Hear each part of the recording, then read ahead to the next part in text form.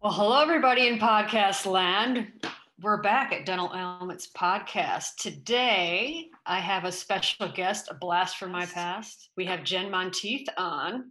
Hello, Jen. Hey, April, how are you?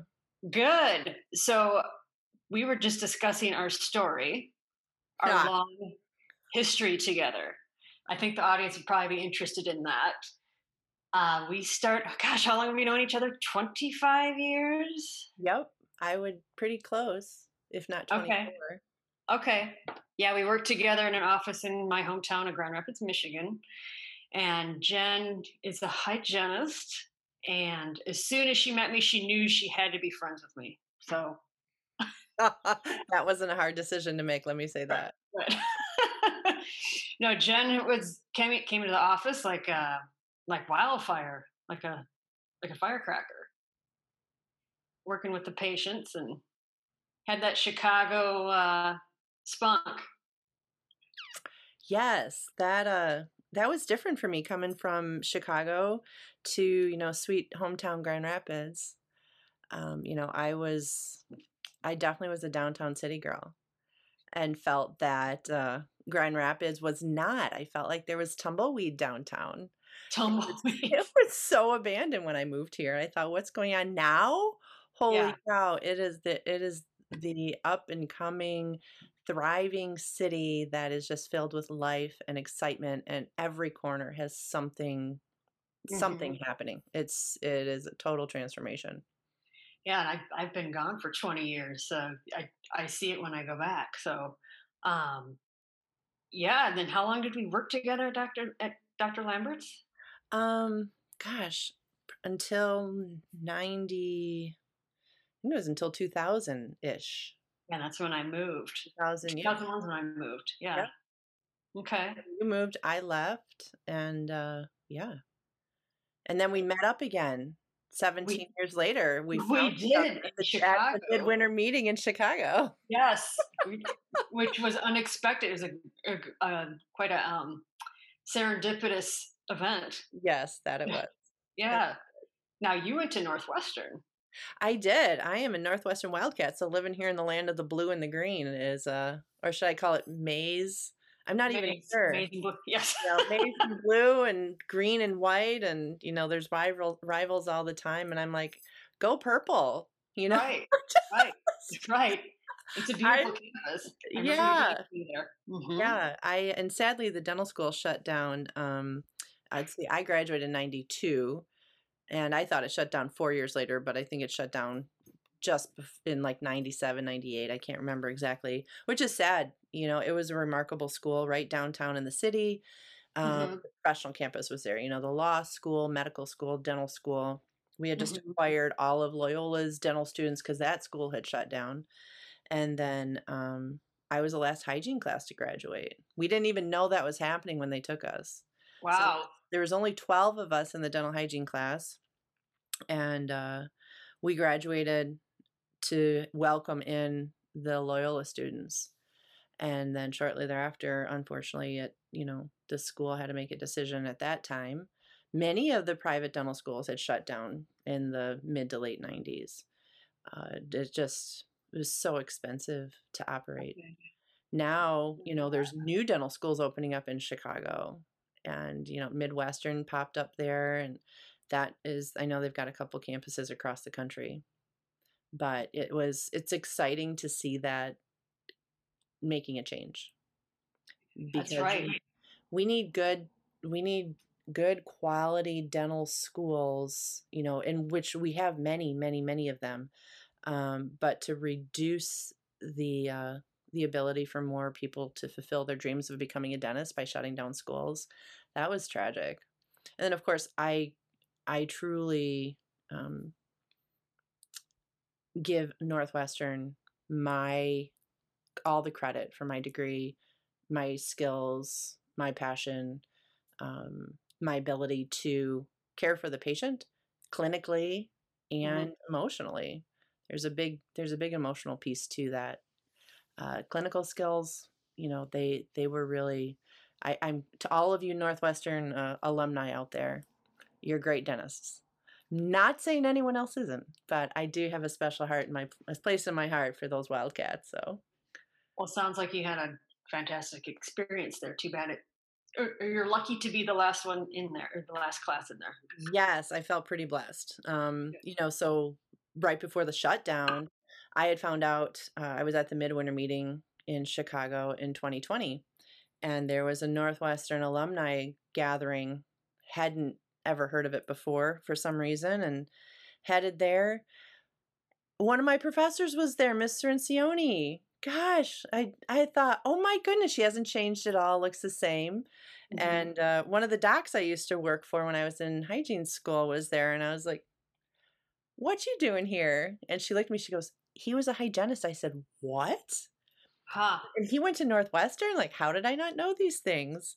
So that was really cool to see him and find out he was one of the first male hygiene students through the Northwestern program, and then went on to dental school, which of course was always a dream of mine. But life happens. Right. It was neat though to see them. You had so a one of the guy, I call him one of the elusive guy genists. Yeah. Yes. There's not enough of them. Let me say that there's not Right. enough hygienists out there. Yes. So kudos to him. Yes, I do. So you have quite the story. I don't know how much you want to delve into it, because I out there in podcast world, I joke with Jen she could have her own series, and it's true. So we'll probably have Jen back, but however you want to tell it, Jen, you are on a new journey as far as hygiene. I am. Wow, and again, I have to really reflect back on the education that I got from Northwestern, and then just really what happened in my life, right? So you and I met each other after we had, I'd gotten married, moved to Chicago, let me say I graduated hygiene school, moved here to West Michigan, got married, moved back to Chicago. During that time, my husband was going to school to become a massage therapist. What a great partnership with a hygienist, by the way. Right. Really helped with that carpal tunnel and all that the neck pain. So we moved back. Unfortunately, his parents had passed away, and we wanted to keep their big Victorian house in our family. And it was a gift to be. I didn't look at it as a gift then. I do now, but at that time, I thought, okay, this is where our life's going to be. We were planning on buying a massage therapy clinic in Chicago. We were going to just settle in. I was working for the Northwestern team dentist in Chicago at the time. I mean, what a great combination. And this happened, and I thought, okay, we got to just kind of roll with the punches. So we headed back here to Grand Rapids, stayed in the house, and I was pregnant with our daughter. And then I met you shortly after she was born. That's right. And yeah, we started hanging out, and then I got pregnant with my son. And that was, working, doing hygiene, pregnant, with my daughter. I worked right up till the end. Like I was 3 days past my due date. I'm like, I am not going to stop living because I'm pregnant. I'm a hygienist. I worked hard for this degree. I'm going to do this. And then she was only 4 weeks old when an office called me and said, hey, do you want to come work for us? I thought, well, heck yeah, I can manage being a mom and raising a baby and working full time and managing this gigundo house that we bought. I didn't know I was about to lose my mind, but that's okay. Somehow we figured it out, right? Mhm. Then I don't know, it was too much. It was a long drive, and one thing that I had learned about my time in Chicago when we had moved back and he was in school was I fell in love with helping many doctors, not just one. I fell in love with subbing, temping, worked with a temp agency, got to meet with this really cool lady who lived in a skyscraper downtown Chicago, and that's all she did. She found and sourced hygienists and contracted them out to offices. I don't even remember how I found her, but I thought, what a life. This is really cool. So I got to meet some pretty amazing dentists during that time. The ones that I started working with right out of hygiene school, south side of Chicago, learned a lot about chairside management with emotions there. Then moved to Grand Rapids, worked with some fantastic dentists here. And, back and forth, back and forth, back and forth. It seemed like was going on so much with us. When I moved back to Grand Rapids, met you working at the office here in northwest or northeast side of Grand Rapids. It was, he was the team dentist for the Grand Rapids Griffin. So I thought I got a theme going on here, right? I'm not even a sports fan. But these doctors, they were really showing a whole new way of connecting with people, with the community. Was not just doing traditional dentistry, but getting more involved and sharing what their passion is and helping these athletes do their best and give them great care. So while I was there, little unbeknownst to me, but another tragedy was facing us. My parents were killed in a really bad car accident. And April, I have to say, you were my saving grace. The time that we spent together, and honestly, it wasn't until I saw you again in 2017 and we got to talking, you helped stir up those memories of the impact that you had in my life at that time. So now I was not planning on getting emotional. Wow, okay. But I am. You don't, when you're in a new town and you've just left your whole life and you move someplace, you always hope you can find that one person or many, and you just want to be accepted, right? Well, to have such a tragic thing happen and being pregnant and being afraid of losing my job and not knowing what was going to happen, right before that, my husband was in the hospital. So I had already missed a lot of work because he had had meningitis and I was pregnant. And my focus was to keep him alive. And I remember having that moment with God saying, listen, you can take anyone on this planet, but you're not taking my husband because you just took his parents. You got enough. Like, you've met your quota for this family. Move on. And I felt pretty responsible at that time because little did I know, my mom was up taking care of the baby so that I could be at the hospital. And I don't know what happened, honestly, in the office. Were subs in there? Did they cancel my schedule? There was 3 hygienists at that time, so I don't know how much of a burden they took on to cover for me. But being on the other side now and seeing what demand I've had to cover for family tragedies, I just think, wow, there was a lot of grace given to me at that time. And I couldn't be more thankful because the whole office really just pooled in. Whether I recognized it or not, they did. And you were a huge part of that. Between the funeral and getting my husband healthy and then, not knowing about the baby and all this stuff, it was a lot to handle. And at that point, you learn who your friends are and you recognize maybe this isn't the path I'm supposed to be on. So, took a little bit of time off after that, left dentistry for about 7 years and ventured into entrepreneurship. Wow. Talk about feeling, I can do this. Anyone can open up a business, right? I remember you switching gears. Yes. Switched over to daycare. Why not? Right? You got 2 little kids. Why not open some daycare centers? Well, I can commend a lot of things. And I know back at that time, precious dental students were learning how to be remarkable dentists, how to take care of their patients, meeting that quota for all their crown and bridge work, all of, their amalgams, all their oral surgeries, doing other rotations. What I believe to be true, and I know it's changed since, is there was no business management offered. And so these dentists that were just wanting to make a difference, and yeah, admittedly, many of them are like, I want to do this because I want to be my own boss. Also want to have their own practice, take care of patients, take care of their teeth. And most have a great dental story of what got them into dentistry to begin with. But, for the longest time, dentistry suffered, and I don't know the quotes now, but, there was a lot of areas where dentists were not succeeding because they didn't know how to, because they were never taught business management. Well, neither was I as a hygienist. Who knew? Why would you think you'd have to know how to run a business, right, as a hygienist? One of the most valuable parts of a dental practice is hygiene. Who knew? involving money, and you should know how to run a business. But yes, Yes, yes, they admit they are not good business people. that's right. And so, I thought, huh, I can run a business. We can take care of kids. Oh, we had, 400 kids in between all of our centers. It was incredible, absolutely incredible. And,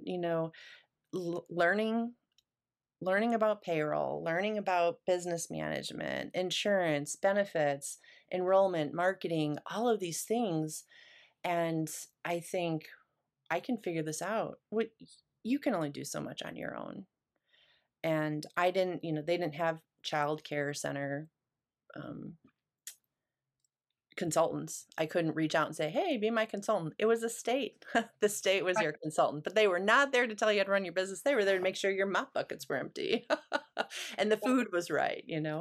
They didn't do that. And I thought, what did I miss in dental hygiene about this? Nothing, because it wasn't offered. But what was offered was to understand and learn how to care for people and to have that compassion, and that at later in life, with all of this loss that we had, I saw what empathy was, because it was expressed to us in so many different ways, with you, with, Doc, with all of the people that were in our lives at that time, to understand when someone is in a bad place, we can either, express sympathy or we can express empathy. And that really was the pivotal point in our life of, we've lost a lot, but how can I use this to build us up? And most people would have lost themselves. And I was asked, if you were to describe yourself in 3 words, what would it be? And I thought, well, geez, I never thought of that. But perseverance kept coming through. I have perseverance. My grandfather, when I was a little girl, used to say, hey, Foxy Moxie. And I was like, hey, Grandpa. And well, Moxie came back in, and understanding what that really means, which is, someone that has vast character, determination, and perseverance. So I kind of kept that in the back of my mind, which is going to lead into where we are today. That's right. And when you do say perseverance, you are one of the first people I do think of. I'm like, Jen has been through an incredible amount of, I mean, better than I mean, this is stranger than fiction. You couldn't write this. I remember saying to you, and I'm sure I'm not the only one, Jen, you got to write a book about your experiences, Yes. how you got through it. I always thought, what's that book going to end like? Like, and they lived happily ever after. I don't even know what that means. Right. We're still here. We survived. Yes, that's how good. We survived. Yes. But now I look at it and like, we're thriving. We were in survival mode for so long. Just, keeping the kids healthy, trying to keep the business going. Stupid 2006 came and hit us like a ton of bricks. The impact that it had on us wasn't so much that, we paid cash for everything. That's what we were told to do. We were told to reduce as much debt as you could. Fortunately, we were able to at that time. And what happened was, parents were told, we're cutting back your overtime. Or you have to work overtime, and we couldn't provide 24-hour care. So we were losing enrollments because of employment, or because the parents were required to work overtime. Now they made too much money to get state assistance to pay for their daycare. So now all of a sudden the neighbor lady was watching them, Mm-hmm. It was such a weird time, and we lost everything. We lost our house, we lost our business, we lost all of our commercial real estate. Then, I don't know, shortly after that, we tried to sell everything.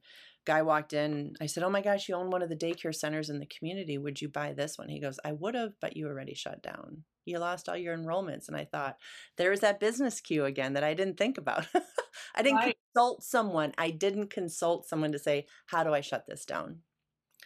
So I learned from my own mistakes of, there are reasons why there's consultants in the world. And partly not because they've got the education. It's because they have the experience. Right. They've had the struggle. Mm-hmm. Yep, They've been exactly. through the trenches. Yes. So we lost everything because I didn't know what to do. And paying cash for everything, we used up our nest egg. Whether that was the right decision or not, I thought the advice I was getting was smart, and so I tried to follow it. We couldn't have predicted what happened. Shortly after that, my husband had gotten a great job. He has a long standing history of construction, got hired into a great facility in charge of maintenance. And then our next beautiful tragedy happened. He was struck by lightning. Yes, And people, she's not making this up. yes, so getting struck by lightning is not an everyday occurrence. Nothing you expect a phone call from of so your husband was just struck by lightning. I was like, come on, that's not possible. Who gets that happening in their life? We've just lost all four of our parents and our business and our house, everything. How can this happen? Well, sure enough, that was the case. And it was a 3-year journey of just living in fight flight mode for me. Praise God, I did not have a stable practice to be in because it was too hard for me to already have to call in sick because, my parents. My husband had meningitis. Now to be at this place where we've got, he's struck by lightning. I knew I had dental hygiene to fall back on after we just lost everything. I started subbing. I started looking into, hey, can I go back to dental school? Maybe I should go to dental school. That would be fun. It finally pursued that dream of why did dental hygiene come to me and not dental school? I fell in love with dental hygiene. My hygienist when I was 5 was beautiful. Oh my gosh, she was beautiful. She just got back from Switzerland and I thought, what a great career. I could travel around the world and be a hygienist. Are you kidding me? Why not? Right? I could be an international hygienist. That can't be hard. Ha. Well, that didn't happen. Had some different plans. But you forget about those dreams and all of a sudden you're like, what's your purpose? Like, why is all this weird stuff happening? And, it's not just weird, it's tragic. It's, kind of like you said, it's kind of a twilight zone, which we felt like, we had that black cloud traveling over us for so long. It's like, just stop, find someone else. Just, head over the ocean for a while, leave us alone. Just Stop picking on us. Right. Yeah, I was done. Well, the cloud wasn't done. He, from being in a helmet to being in the emergency room 5 to 7 days a week, praise God for dear friends that, took our kids under their wing and said, sure, we'll take the kids because what else do I do? You can't ever thank someone enough for that. No matter how many years go by, you can't ever say thanks enough and how can I repay you? And they don't do it because they want that. They do it out of love. And you never even know where you're at the time in your life. But the impact that had on my kids, good, bad, and different, it's just at this point we just kind of laugh. It's just our family. So, it's getting back into dentistry was different. Now I had that whole business mindset. You had new tools in your tool belt. Holy cow, did I have the business tools. So now I walk into offices and, to sub and the docs are like, hey, can I talk to you? It's like, sure, what's up, doc? They're like, so I had a question, like, how are you talking to patients? I was like, what are you talking about? They're like, I've been trying to talk to this patient about getting a bridge for 15 years. All of a sudden they talk to you. They don't know you from anyone. And you talk to them about a bridge and whitening and veneers and just transforming their whole mouth. And they said, that's a great idea. Like, what did you do? I was like, I just had a conversation with them. So what had happened for my business experience was you learn how to connect with people in a different way. But my whole foundation of it was speaking from the heart. When you genuinely share from your heart, people hear that. When you're speaking the business and you're trying to sell something, you're trying to, just say, this is what you need and get really impersonal about it. The patients feel it, your clients feel it, people you talk to feel it. And it's not authentic and genuine. And it made a giant difference. And all of a sudden I thought, how many more docs can I work for? I don't know. So at that point, it was maybe 40, 50 docs, different offices I had been working for, and said, you know what? I'm going to go back to school. Why not? I'll throw that in my hat too. remember you doing that. Yeah, so 2009 came around. My husband had just gotten the release about 3 years later from his lightning strike, and said, he spent so much time in the back of an ambulance in an emergency room. Why not go to school? So he wanted to go on to be a paramedic. Got his EMT license, and that was no easy task. Having a brain injury, his frontal lobe was impacted pretty significantly, so his memory was not good. Got a lot of support through school, and proudly graduated as an EMT. Started at the bottom and worked their way up. Unfortunately, here in West Michigan, it's a lot different than what I'm used to in Chicago. The paramedics and the EMTs, they work with the municipality. They're part of the municipality. Here, it's private, at least in this part. So him working for a private company was a gift, for the simple fact that he had a lot of flexibility, and they worked closely with him, and just followed him and said, hey, can we have you for trainings? Your heart rate's this because of your lightning strike, and can you help us with trainings with the new students and whatnot. So he was loving that part of why he was struck by lightning. The impact we all noticed at home in a much different way. For me, I thought, oh, you're going to school. I want to go to school. Why not? Why not? I mean, everyone's doing it. I can be a non-traditional student. So, yep, I was the mom, you guys, in the corner with the little boy in the background, like, shh, do your homework, color this page, read this book. He's like, Mom, I gotta pee. I'm like, it's outside. I showed you where it was. Forget it. Lay in the hallway, play out there. Nothing will happen. Like, what do, right? You've got a dream. You've got a vision. I already have a bachelor's degree because I thought, why not go back and get 2? Everyone needs 2 bachelor's degrees in the same degree. I mean, well, this one was a pre-med degree, so biomedical science. And I thought, here I am in the classroom, and the professors kept saying, well, you guys learned this in school. You learned this in school. And I'm thinking, no, I did not learn. I am 40 some odd years old. I did not learn this in school. They did not teach me all the Krebs cycle in high school. They did not teach me accounting in high school. And I went to a private school. I went to the oldest parochial school in the world, Luther High School North, to be formal. The education from there was remarkable too. But, at the time, the Chicago public schools weren't the best, and it was always a threat. So we had students from all over the city coming to us, to the school. I was there because my dad was an alumni. So I had a great foundation, but gosh, high school changed. What they teach in high school was a lot different than what I learned. I mean, I went to Chicago and they're talking about Chicago math. I'm like, what is that? Who invented this? And so I felt out of my element, toting the kids around, hoping that this experience with them would get them to fall in love with education. It did just the opposite, unfortunately. But, during that time, I fell in love with just learning and teaching and growing, and my passion for hygiene. I was only able to sub a little bit here and there because I didn't want to miss classes. But then, you come to the point of you've got to take care of your family. So what do you do? So on occasion I would sub, I'd miss class. I had students that had my back, and I tell you, now all of a sudden I became a Grand Valley Laker. And I tell you what, those Lakers, they're pretty awesome. The classmates that I had, either they were traditional students or they were non-traditional students.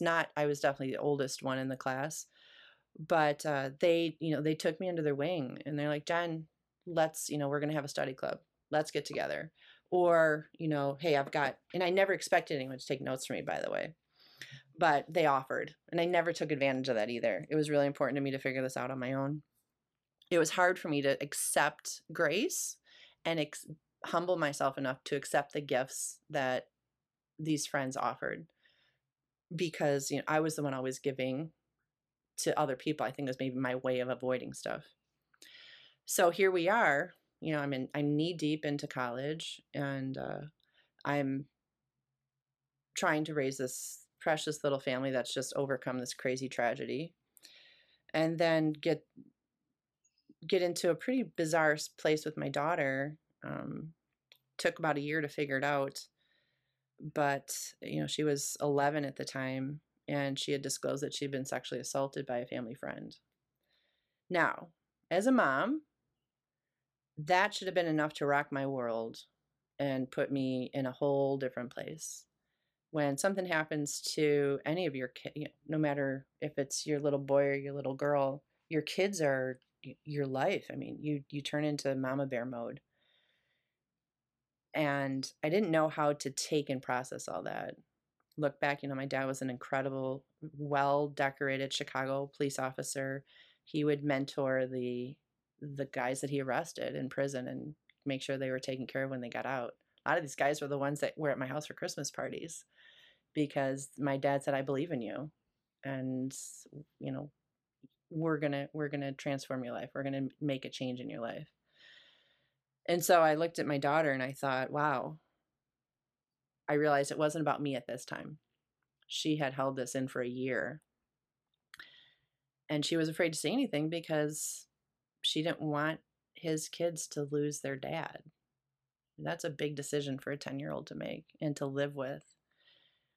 But, through my poking and prodding and just those battles, she just disclosed, but it was not an easy disclosure. It's not like she just said, this happened to me. It was through a lot of head shakes and nods. It was a yes or no head shake or nod of, I can't tell you. And I thought, okay, well now, again, through all of the training that we had to go through owning our daycare centers, knowing that we were mandated reporters as a dental hygienist, knowing that as a daycare center, we had to work very closely with CPS. I never thought that all that was part of my story and what I'd have to do to take care of my own daughter. She displayed a huge level of just strength and perseverance, right? That girl, darn it, you didn't tell me. He probably is going to get so emotional here. Sorry, you guys. But let me tell you, when you go through just one tragedy, you have a choice. I learned I had a choice, not you, but we overall have a choice. And the choice that I learned that I had was with each and every tragedy we had, we could choose to be a victim of it or we could choose to be a survivor of it. And putting all that together in what felt like 5 seconds from when she disclosed until I did this, I looked at her and I said, honey, you need to make a decision. Are you going to be a survivor or are you going to be a victim? And that was probably a really big question, a big responsibility to put on her. But she'd already, held this in for a year. And so my guess is she may or may not have already made that decision, but she said, I want to be a survivor. And I said, thank you, Jesus. What that meant for an 11-year-old in my mind was she wanted to find a way to overcome this. And she wanted to find a way to heal so that it would have the least amount of negative impact on anyone around her. Protecting her little brother, protecting her parents. It was, she fell into that mode. And of course, we went through the steps. We, reported it, all of these things, went to trial. He was in prison, sex offender registry the rest of his life, all of that. And during that time, when she made that decision, I allowed her to make that to draw out the path, let me say that, to create the steps that she wanted to do to heal, one of which was raise enough money for the organization that she went through her counseling through.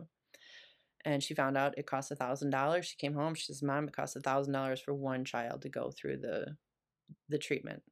I said, holy cow, their youngest victim was six weeks old. So you have these amazing providers there that are just trying to help these little kiddos get better and to, feel that they have control in their life. And so I said, okay, how do you want to do this? And they said, well, let's write some letters and I'll mail them out to every single person I know. I was just getting my feet wet in social media at that time. Had no idea what Messenger looked like. It's funny to pull up a message from someone and I'm like, oh my gosh, I sent this to them how long ago? She's going to be 24 now this summer, and has a remarkable life that she's living. But, looking back at social media, I'm like, well, thank goodness for this. How can we do this? And, again, it's that perseverance piece and that moxie of, we're going to power through this. We've got that determination. We have the focus. She's getting healthier. And as she got healthier, she wanted to help other people. Well, her story was shared in the front page of the newspaper. We did fundraisers. Her goal was to raise $1,000. A friend from high school sent her $1,000 check. I'm like, okay, mission accomplished. And I thought, do we stop here? Well, then she got a private, anonymous $10,000 donation. Then people were just sending money to the facility. And I had no idea. All of a sudden you get skilled in fund development, right? And why aren't more people helping? And then you learn there's stories, and then you get involved in the community. So I tell you what, this never-ending journey just keeps evolving and keeps me transforming. Holy cow. To say, this all started with a dream of being a dental hygienist. Then I was an entrepreneur. Now we're getting knee deep in fund development.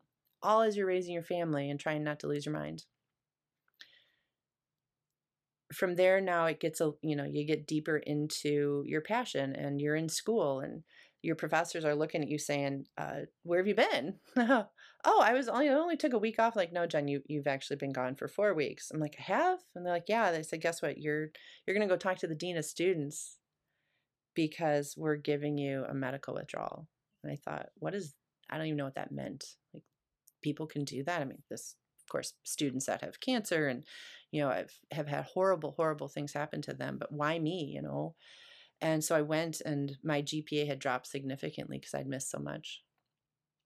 Talked to the dean of students. He goes, I know your story. And I said, well, that's great. What do you know? I'm trying to play light with the whole situation. And he was pretty devastated. He said, I want you to know, he said, I've all those pictures on my desk. That's my family. Those are my children and grandchildren. And he said, how you've gotten through this, I don't know that I could have. He said, but you need to take care of your daughter right now. And he said, we're giving you a medical withdrawal. I didn't know what that meant. What that meant was I wasn't financially responsible for the classes that I was almost through. Everything got reversed. Of course, I didn't get credits for those classes, and that was fine. So I did get to take statistics multiple times, and that was okay. I aced the class. I loved it. But the grace that I was given by Grand Valley was something I could have never expected. And that was that empathy piece, that no one felt sorry for me. Everyone was saying, how can I help? And again, it ignited something inside of me to say, more needs to happen. And these people need to, they do these things out of the kindness of their heart. They don't help people for recognition, which was a reflection of, who my husband's parents were and who my parents were, and, the sacrifices that we're always making because we want to help. And then to see my daughter flourish from what she went through to actually having women that are 50, 60 years old coming up to her, disclosing to her, saying, I know you're only 16 at this, now it was, 5 years later. She's like, Mom, I'm 16 years old and I have the lunch ladies talking to me and saying they've never been able to tell anyone before. They told me their story. And now it's helping her manage through those emotions, right? And helping her get the support that she needed to know how to manage these disclosures, which really weren't her responsibility, but people trusted her. And that was a whole new thing that, again, your life experience, you never really know where it's going to take you. So grace was given upon our family pretty significantly. Empathy was a part of this journey that was expressed to us in a way that I didn't think was possible. Then to get through this was, I still want to pursue my dream. I want to go to dental school, but I have to finish my degree. Well, I started again, and then I had to get a second medical withdrawal. because her offender was getting released from prison. And she did not take that very well. So the emotional impact that had, there was no way that I could stay in school, and it was already too late to withdraw. And while unheard of to do one, Grand Valley gave me two. Again, I was willing to pay for the classes. This wasn't their responsibility. But to just show the grace and the love that they had for their students was pretty incredible. So I finally graduated in 2013. Woo woo! Much later than I was hoping to get the kids, moved, and Detroit Mercy was on my hot spot for dental school because I love their community service, and which was important to me based on the fun development that we did and just getting engaged with the community. Unfortunately, the timing for the kids wasn't right, and they'd already been through too much, and I said, okay, enough's enough. So I didn't pursue dental school. I thought I'll get my master's degree, see what happens. And, life happened again. I tell you. It's not necessarily going through it, right? But it's a matter of what we do with the experiences that we have that could truly be transformational. And that is what happened. So I went on to get my master's degree, and 6 credits shy of completing it, I was offered a dream job as a dental hygienist. I thought, I can pull everything in. I can do my business experience. I can use my people skills, my communication skills, my clinical skills, and I can become a territory hygiene manager. Holy cow, that's a big title. I'm like, got my own credit card. What does all this mean? And you're going to use the credit card. Why? I haven't used a credit card. We canceled everything. I don't know, at that time, 12 years prior. So I don't even have credit. We lost everything. So now all of a sudden you're telling me you're going to give me a credit card, and I don't have credit, And so jumped into that full force. Thought I was going to do amazing things. And I did. I won an award. It was the first year that this true title came in. And, I won the highest prestige award that they could offer. And I thought, wow, what did you do? What did you do? And I thought, I just loved on the people. I just loved on the teams. They deserve that. I loved on the doctors. I loved on the assistants and the office managers, the front office staff. I tell you, honestly, the hardest job in an entire dental office is the people that are answering the phone. Those patient service representatives, or whatever you call them in your office, that is a hard job because they're managing the doc saying, put this person here, put this person here. They're managing all the team running up, checking the schedule. Why'd you put so-and-so here? Then they've got the patients calling, upset about bills or insurance, or they're in pain. And, wow, that's a hard job. I'm exhausted just trying to talk about it. Yes, they wear their shields. Yes. And then to have that smiling face when the patient walks in the door. If they're not appreciated well in any office, they should be. They deserve special recognition every day for what they do, because they're really that frontline defense for both the patients and the team. They're that mediator there. So when I started traveling to these different offices throughout the entire state, it was so different. Every office had a different personality. And I thought, how can I intervene with each office, help the docs reach their goals, help the hygienists reach theirs, and allow the team to come together and, become a united force for those goals. Lots of great trainings, lots of great books that, they could guide you through. But the piece that I always noticed was missing was I had a dental background, and everyone else that came into the management didn't. So they missed that piece of empathy. And I guess we could title this whole thing empathy, right? They missed that because regardless of what they were going through in their life or what they didn't, they just had a job mentality. They're like, this is my job, and I come from big box stores, and I'm just going to help run the numbers.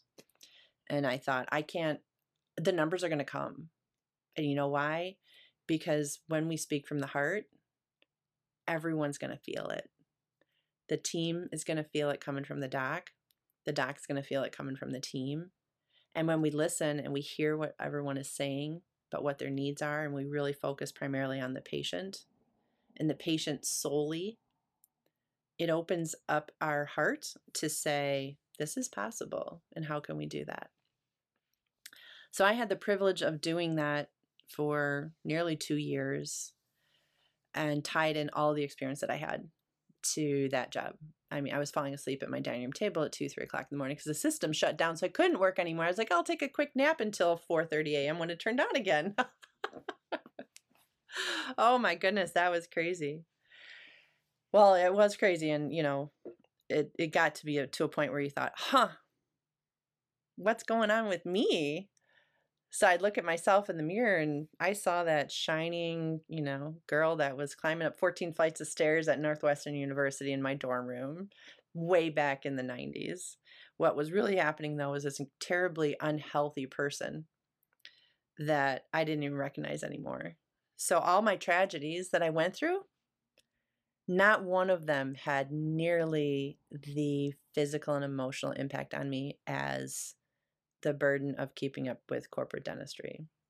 Now, I'm not here to bash that by any means, because it's done a remarkable job of giving offices, giving patients the care that they need, giving dentists the jobs that might be difficult, hiring more hygienists than any private practice could dream of, and really offering that opportunity for jobs and work and employment, which is so important, especially after, this pandemic. But on the flip side of it, for the management piece, I didn't know how to manage myself. I knew how to manage other people, guide them, and not be their boss. I was never a boss. I was truly wanting to just partner with them to say, how can we help you reach your goals? And what are your goals? What are your dreams? What do you want to accomplish with your business? What do you want to accomplish personally? How can we find that work-life balance? And as far as my perspective was, the most important patient in that practice was the one sitting in your chair. And every day, that's how I practice when I was doing clinical. There's not one patient more important than the one that you're taking care of. They deserve your undivided attention. They deserve to know what's going on in their health, in their mouth, and be able to make an informed decision. If we can't judge a patient, we can't judge a person based on what they're wearing, based on what we think they can afford or can't afford, based on their education or lack thereof. Really, it's taking the opportunity to look at that patient, look at their mouth, and make that assessment. And when we share that with them, we are vested in them, and they feel that and they know it. And oh boy, what a difference that makes. When, the case acceptance rises because we're sharing our heart. Was this something I did long ago? I didn't know any better. I didn't know. The doctor said, hey, Mrs. Smith needs 3 crowns. Okay, Mrs. Smith, Dr. Smith says that you need this. It was through all this experience where I'm like, this is what makes me tick. Why wouldn't this be something that is really affecting the patient too? So now you start sharing that, and you can't teach this sometimes, right? But what you can ask of people is to share their heart and make those connections. Don't worry about the next patient coming in. Don't be thinking about your whole day. This may be voodoo on here, and I'm sorry if it is. I'm not a fan of morning huddles because that schedule changes like the wind. I'm not a fan of going through the schedule for the day and going through the schedule for next week and the schedule from yesterday. And holy cow, I sit in offices as when I'm a sub and I'm thinking, what are we doing? And then, because you know what? Half those patients are not in the schedule anymore. And we just wasted valuable time that we could have been talking about something to engage the team, something to inspire the team, to celebrate the team, than trying to get all regimented with the day. The dental assistants are so smart. They know what they have to get set up. You tell them, hey, we're going to, prep we're doing a surgical extraction. They know right away what they need. They don't need to be prepared for that. That's right, we do. it's just brilliant. The DAs are, haha, My Big Fat Greek Wedding, one of my favorite movies. What does the wife say? She's like, you may be the head of the household, but I'm the neck. DA, you guys are the neck. I'll have to steal that from you. It's not for me, it's from My Big Fat Greek Wedding. But really, they are, right? The dental assistants, they're the neck. They tell the docs where to go and what to do, and they get everything set up. They get the doc set up for success. And not appreciating that, which I'm not saying they don't, but let's take less time away from focusing on the schedule and focus more on supporting our staff. Because exactly. when we do that, we're loving our patients, right? We kind of love that staff. Now, I'm going to share this, is when I got so unhealthy, I had gotten to my heaviest. Holy cow, I had gotten to my heaviest. I didn't recognize that. But what was happening was I got so engaged in the business piece of it, I forgot about myself, which is often what happens when we're in dental offices. And so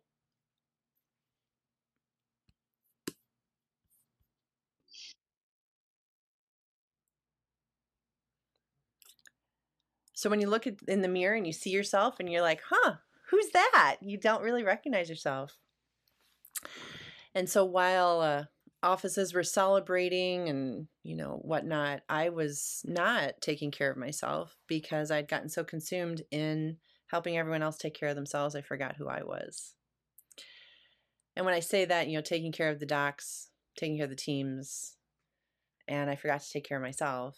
And I got into a pretty bad place physically, physiologically, emotionally. My marriage was on the fritz.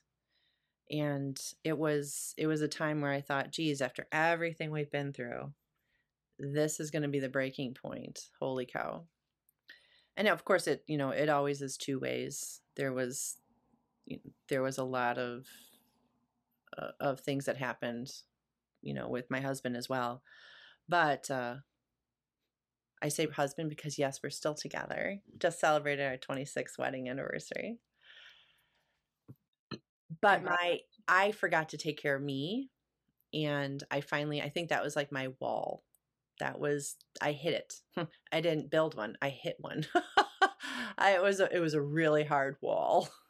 There may have been a time I thought maybe I should run into one. I don't know. But it was like, wow, it hit me like a ton of bricks. And I looked to myself and my doctor looked at me and she's like, Jen, you're going downhill real fast. And I thought, geez, thanks for being so honest with me. Here I'm encouraging people to be honest with their patients and to say, hey, we need to have those difficult conversations with their patients. And who was getting one being presented to them but me? I was. And she's like, so you're high risk for stroke. You're pre-diabetic. And we're going to get you on metformin. And I thought, you're not putting me on metformin. I know exactly what that is, and I do not want to be on that. And she's like, well, you've gained a lot of weight. You're 230 pounds. Your thyroid's pretty hot. It's a hot mess. And if we don't make any changes, it's going to be pretty detrimental. And I thought, that's not going to happen to me. I left her office pretty angry and definitely feeling sorry for myself. Came home and was somehow looking for sympathy. I don't know why, because it's not really me, but I just wanted someone to say, you're doing great. And instead it was that real conversations. I shared with you, I had that with my daughter. Do you want to be a victim or a survivor? And she looked at me, she goes, Mom, you're not taking care of yourself. And what you're doing now is going to have a lasting impact, not just on you, but us as a family. And if things get so bad, Mom, that you need someone to take care of you, she says, we're going to put you in a nursing home. And I was like, excuse me? What are you talking about? So I'm going to be 50 this year. So I'm 49. I had this conversation with her when I was 46. And I thought, I'm not going to be in a nursing home by the time I'm 50. And she's like, well, according to the doctor, that might be possible if you have a stroke or a heart attack, or what if you're not even here? And I thought, wow, that was not the conversation I expected. I expected more of, oh, you're doing great. Just that. Now I guess, honestly, I was looking for sympathy. And that doesn't work. Not when you have to have a difficult conversation. Sympathy is not the always the best choice. And I was really great at expressing empathy to others, but I needed that honest conversation, that difficult conversation.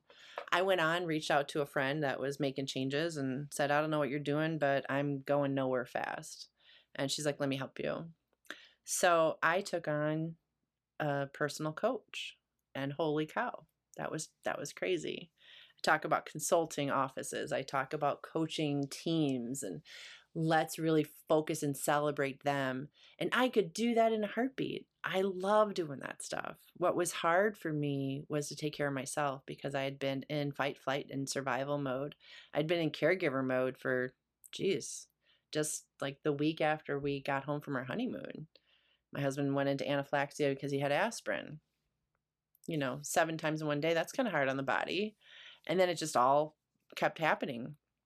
So for all these years, I had been taking care of everyone, making sure that things were, we had a roof over our head. And it was just how I was raised. I was raised to do that. And when it came time to my world, my personal world falling down, me inside was breaking down. That was not something I'd anticipated. So I embarked on transforming my habits, and I embarked on the ability to look at what habits I had for myself, which was not good. I wasn't drinking enough water. I was eating one giant meal a day. I was living off of M&Ms and these amazing giant chocolate chip cookies. All the treats that dental offices get, they are good, aren't they? We're total hypocrites. Do as we say, not as we do. Absolutely. Holy cow. You walk in, you got candy, you got bowls of candy, you've got, for the big corporate offices, they've got management coming in and just dropping junk on the back table and big birthday cakes and cupcakes and all these things. It's a feeding frenzy. And I think I couldn't wait to get to an office because I was starving. I couldn't wait to sneak out the back and grab a cupcake as I walked out, or two. And just because I was starving, and I was so tired, and I was totally addicted to sugar. Didn't even realize it.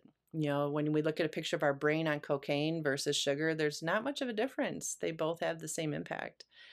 And as I started learning this, you guys know I love education. So as I started learning more about this, I thought, I am exactly what's happening in the book. This is exactly what's happening. My life's falling apart and I'm killing myself from the inside out. But gosh, I could sure fake it until I made it. I could smile. I could walk into a room and just love on everybody. But little did I know that everyone was noticing I wasn't loving on myself. And that was the hardest part. So I wanted to see what was possible. And if I could prove my doctor wrong. Sometimes I think, gosh, I would love it if my patients could prove me wrong, right? Just prove me wrong and floss your teeth every day. Let's see what happens. Take the challenge. Everybody's doing it, or should. Right, exactly. And so I thought, well, I'm going to take the challenge. I'm going to start taking my own advice, taking care of myself, and just see what's possible. Well, I had dropped the weight that I was told I never would. I shed 60 pounds and just lost 8 more. And in the meantime, I thought, wow, this is a gift. What can I do to help other people? And, at this time I was knee deep back in clinical. I had stopped in management. It definitely was something that was destroying me. And when I got back in clinical, I'm like, this is my passion. I love it. I was willing to do whatever. Floated around offices, loved it. Loved to be able to sweep in, help, leave, not get wrapped up in the office drama, and just start focusing on myself. And wow, April, that was the game changer for me, is I made myself a priority. No matter what, I cannot ask my patients to make themselves a priority when I wasn't making myself a priority. I can't go to the doctor and hear from the doctor saying, hey, you got to eat, less carbs. You've got to, avoid pop. You've got to do this. And I'm sitting there looking at the doctor, and the doctor's blood pressure is elevated. You could just see it. You can tell that the doctor's unhealthy, that, they themselves are not taking care of themselves. And I think, I can't be that. I can't be that hypocrite. So I didn't even realize it until it was thrown in my face. And I will forever thank my doctor for saving my life. And when I said, this is what's going on in my life, took the changes to change those habits, I thought, what can I do to help other people do this? And that's what changed me from being stuck in a place as a clinician that in the office I was in was so toxic. It was truly destroying me emotionally from the inside out. There was no appreciation. There was no passion for the people. It was all about the business, all about the numbers. And as I was floating around to see other, to help other offices and support them, I was seeing so many different things. It was like magical. I'm like, wow, it restored my hope in dentistry is what it really did. And of course, this was after we reopened, after the pandemic. Then what hurt was to see how many people lost themselves during the pandemic. People gaining, the COVID-19, and there was not just the 19, there was the 20, the 50, the 100. I've had people reach out to me that have gained 100 pounds since, March of last year. That's significant. And I thought they need help. Not they need help to lose weight. They need help to transform their habits. What did I do? And so it really turned this into me coaching and helping people transform their habits from the disease-filled life that they got used to or addicted to because it was easy. I mean, I did. I couldn't wait to have that cupcake back on the break room table. And I think, why are we not setting our staff up for success? Why aren't we setting ourselves up for success, right? As, when we walk into an office, do we really want to bring your grandma's favorite cookie recipe every day to work? Because I tell you what, I'm going to challenge everyone listening. When you bring in that stuff to your office and you put it on the table and you watch your staff eat it, your coworkers, I want you to pay attention to what happens 30 minutes later. They start getting tired, start getting irritable. All of a sudden they're gone again because they're going to get more. And next thing you know, it's gone. Who ate all the bagels and cream cheese?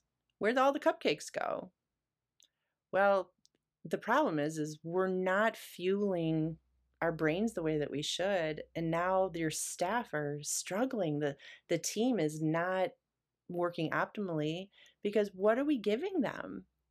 We're not giving them what they need.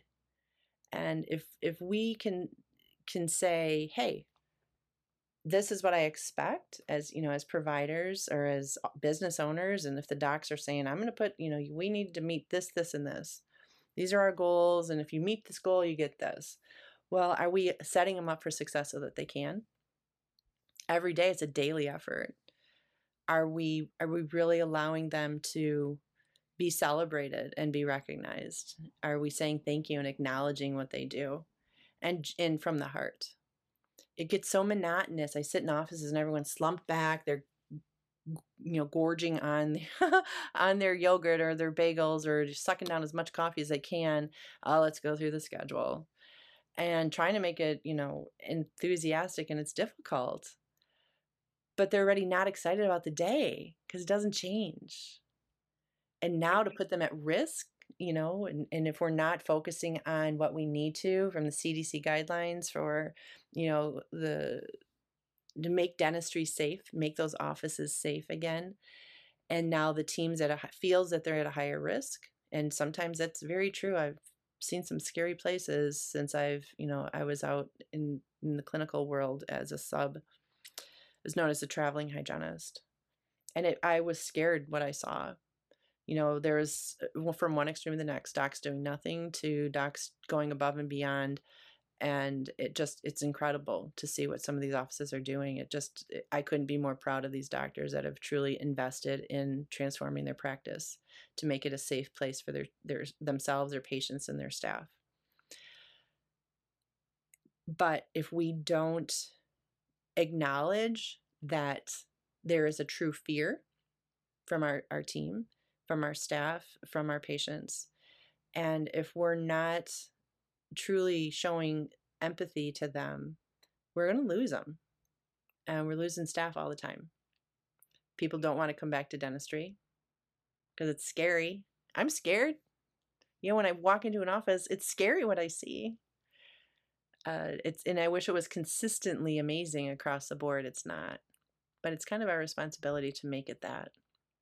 So if we start from the basics, if we love on our staff, if we love on our patients, and we love on ourselves, what is possible, we can't even see yet. What we thought was possible with just that vision that we had,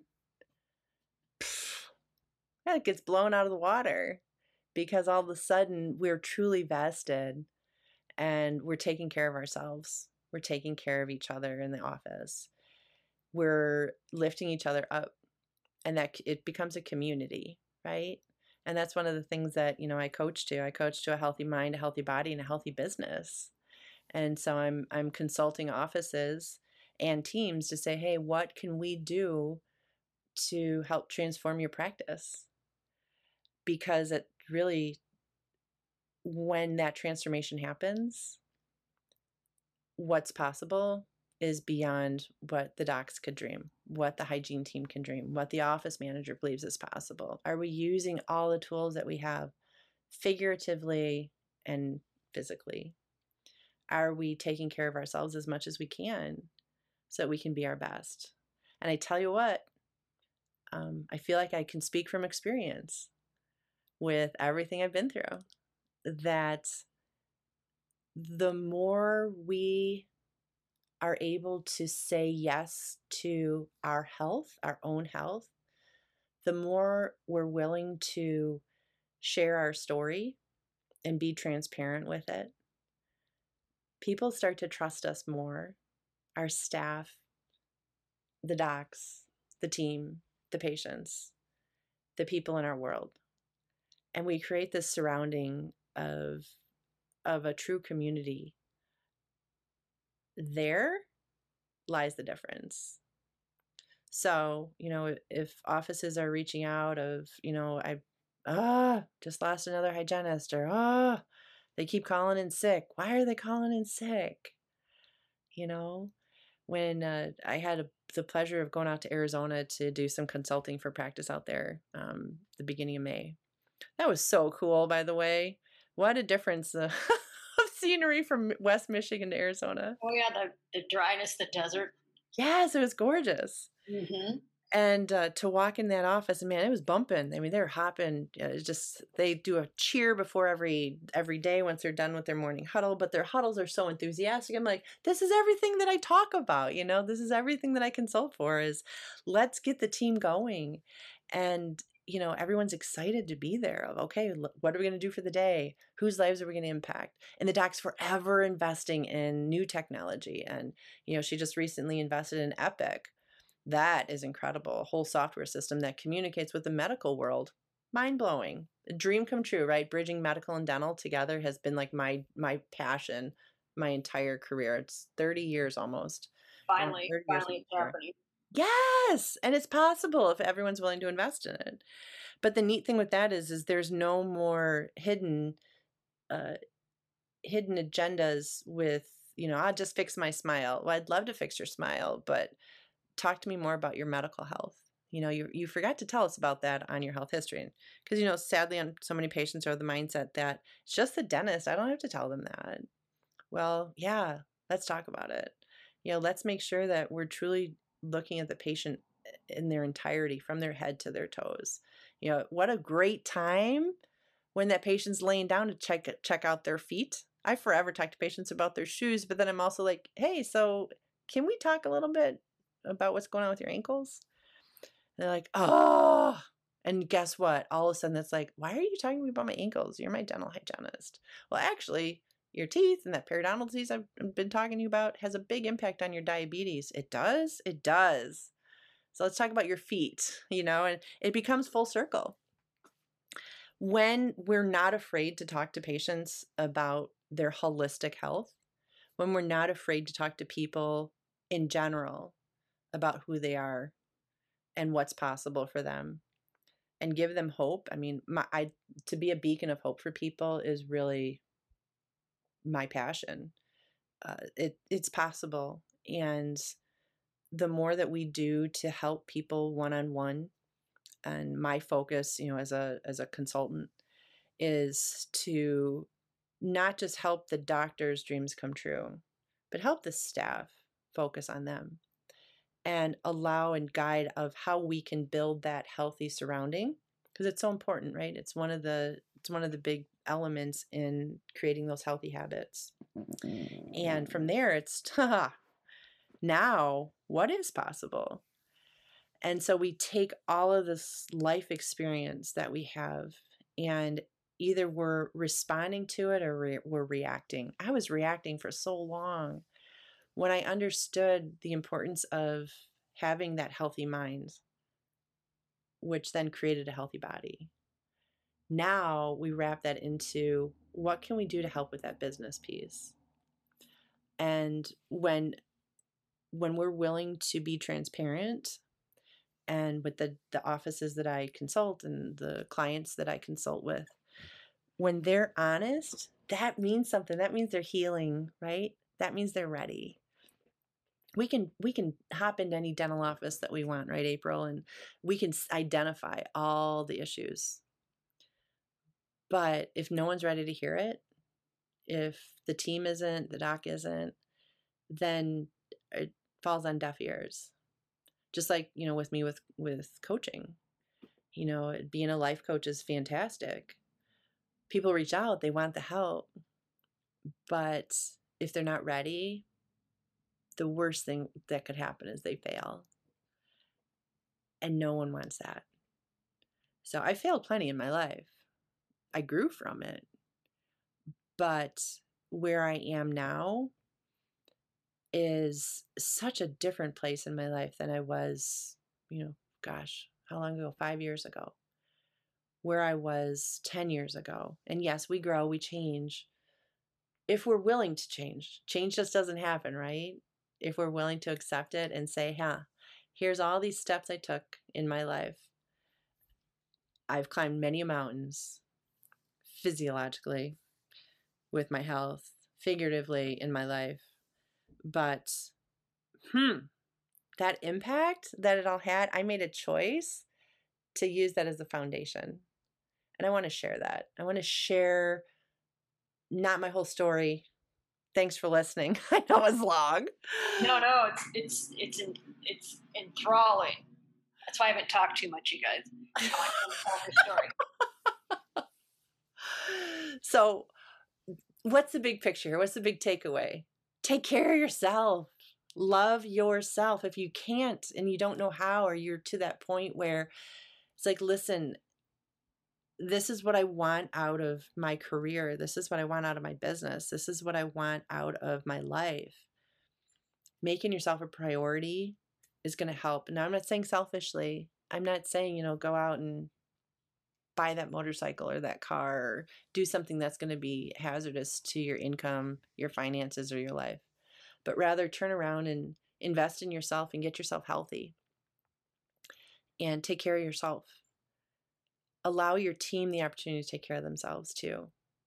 So if you're a doc listening, consider making some different choices for staff meals. If you're an office manager, look at your team and say, you know what, guys, let's make a change. Do you have to do a weight loss challenge? No. Maybe make some habits. Ask the team what habits they'd like to change. Because we can come in and we can throw a whole bunch of information at everybody. But if that's not their vested interest, if that's not their dream, it's not going to happen. But when we get to help each other accomplish their dreams, both professionally and personally, it can truly impact everyone's lives in a way that we didn't think was possible. I didn't think it was possible. So here I am full-time, consulting, coaching, showing people what's possible, giving them the opportunity to make those changes. And, it's that whole Moxie piece we talked about. Yep. So I'm like, okay, what would be a good thing? So, that's where Moxie Health Consulting came in. And, showing that transformation from where we were to where we're going and persevering through it all. It's pretty cool. Well, Jen, I am absolutely thrilled that you were able to tell your story, and you're a fantastic speaker. No ums. I'm I impressed. had one, sorry. Okay. But no, seriously, thank you so much for telling your story. Everybody, like she said, it's Moxie Consulting. Look it up. It's a great name, by the way. Thanks. Yeah. And as you can see, Jen has a lot of moxie. Yeah, my team is fun, Team Moxie, and there's qualifications to be part of Team Moxie, let me tell you. Not really, but it is. It's important that, you know, I partner with people that are willing to grow and that are like, hey, listen, I'm vested in this. I'm vested in making those changes in myself. And does it have to be overnight? No, it's a transformation that happens over time. And when they're completely integrated, it shows that they have moxie, that they have listened to themselves and they were like, I need to share this gift. And I can't believe the changes that I've seen in myself. And they're like, thank you. And I'm like, no, it's not me. It was you. You made the choice. Yeah, I was just the vessel to help you get there. So, you know, be it personal coaching, consulting and practices, it all boils down to the same habits that we need to adopt. And when we're given that opportunity and we make that decision, things transform. But ultimately what I can say is don't be afraid to say thank you. Don't be afraid to look at yourself in the mirror and say, it's time to change. Because guess what? The letter that your future self is going to write to you now, your present self, is going to be pretty incredible. When I look back at where I was, I thank myself all the time from who I was back in 2016, 2017. I thank that person all the time. I look at pictures, the picture of you and I from 2017 at the Midwinter meeting in Chicago. Yes. Holy cow. I can remember that moment. Oh, yeah. I was like, oh my gosh, look at where I've come. It's crazy. Oh, I know. That was quite a pivotal moment. Yeah. Running into each other again. Yeah, it was. And I look back at that and I think, wow, that's, you know, that's right when I was making that decision to transition back into clinical. And then shortly thereafter made that decision to take care of myself. And it changed my whole life. So whether, you know, we're stuck in the operatory because we need to be, or, you know, we're venturing out on a new passion, we ultimately have to take care of ourselves, offer ourselves the ability to eat properly, keep hydrated, get connected with a good community, surround ourselves with good stuff when we're in the office. If there's office drama, don't be part of it. Don't contribute to it. Transform it. Don't buy a ticket. Don't be in the audience. Yeah, right. Just recognize that what's happening. But I want to challenge everyone to notice what happens when the bagels and cream cheese are gone. What happens to the team? How their mood changes. It's incredible. So take care of yourselves. I can't express that enough, but more importantly is don't be afraid to ever reach out for help and give yourself the opportunity to follow your dreams. And if your dreamer is broken, there's someone that can help. But everyone deserves that. Well, thank you, Jen. Like I said, it's been such a joy listening to you and seeing the transformation over the years and reconnecting. And you know, we said we could, like in the beginning, we go way back, and gosh, going through your journey, it's been incredible. And you talk about surviving, and you know, I have my own story, which will be on another podcast. But yeah, I can completely relate to it. Well, thanks for not ditching me. No, not at all. No, it's been always our friendship. I value, you know, so much value in it. So thank you for being in my life Yeah. and sharing your stories. And I'm jealous that you headed out to the West. So the Pacific Northwest will one day be my home. we'll take you with welcome arms. I can't wait. The trails Yeah. are waiting. What's that? The trails are waiting, and maybe we could do a That's right. podcast from, the top of Mount Hood or Rainier or something. That'd be fun. Right. Well, the Oregon Trail is still open. Okay. Back up your wagon. I will. Thanks for having me. This has been a blast. Of course. And till next time, everybody, get a hold of Jen at what's your address for Moxie Consulting? Aha. Yeah. Mhm. MoxieHealthConsulting.com. It's pretty Okay. simple. And you're on LinkedIn, and you just Yeah. got your website up. Yes. Linked. Yes. The website's coming. But LinkedIn, I am just under Jen Monteith. Of course, I'm on social media. I am the one person, of many. I do love Facebook. Facebook is probably one of my favorite platforms because I, again, strive to be a beacon of hope in there. It's fun. I understand it. And it's just a riot to see people get on there and reach out and say, "What the heck are you doing? I need some help." And, you can make it as professional or as unprofessional as you want. And I've chosen to, you know, help it show people what's possible. And, when the doc out in Arizona reached out, she's like, "Jen, I whatever you have going on, I want in my with my team. What can we do?" And, for her, she wanted to focus specifically on using one of the instruments in her office, her scanner. And again, it all boiled down to not just the team using it, but why? Why wouldn't we? So that's for another podcast. All right. Well, get a hold of Jen. She will be your coach, your guide, your guiding light for better health. And yeah, look at her transformation online. It's pretty fun. Better health, better business. It's a good thing. Yes. All right, everybody. Have a fantastic day.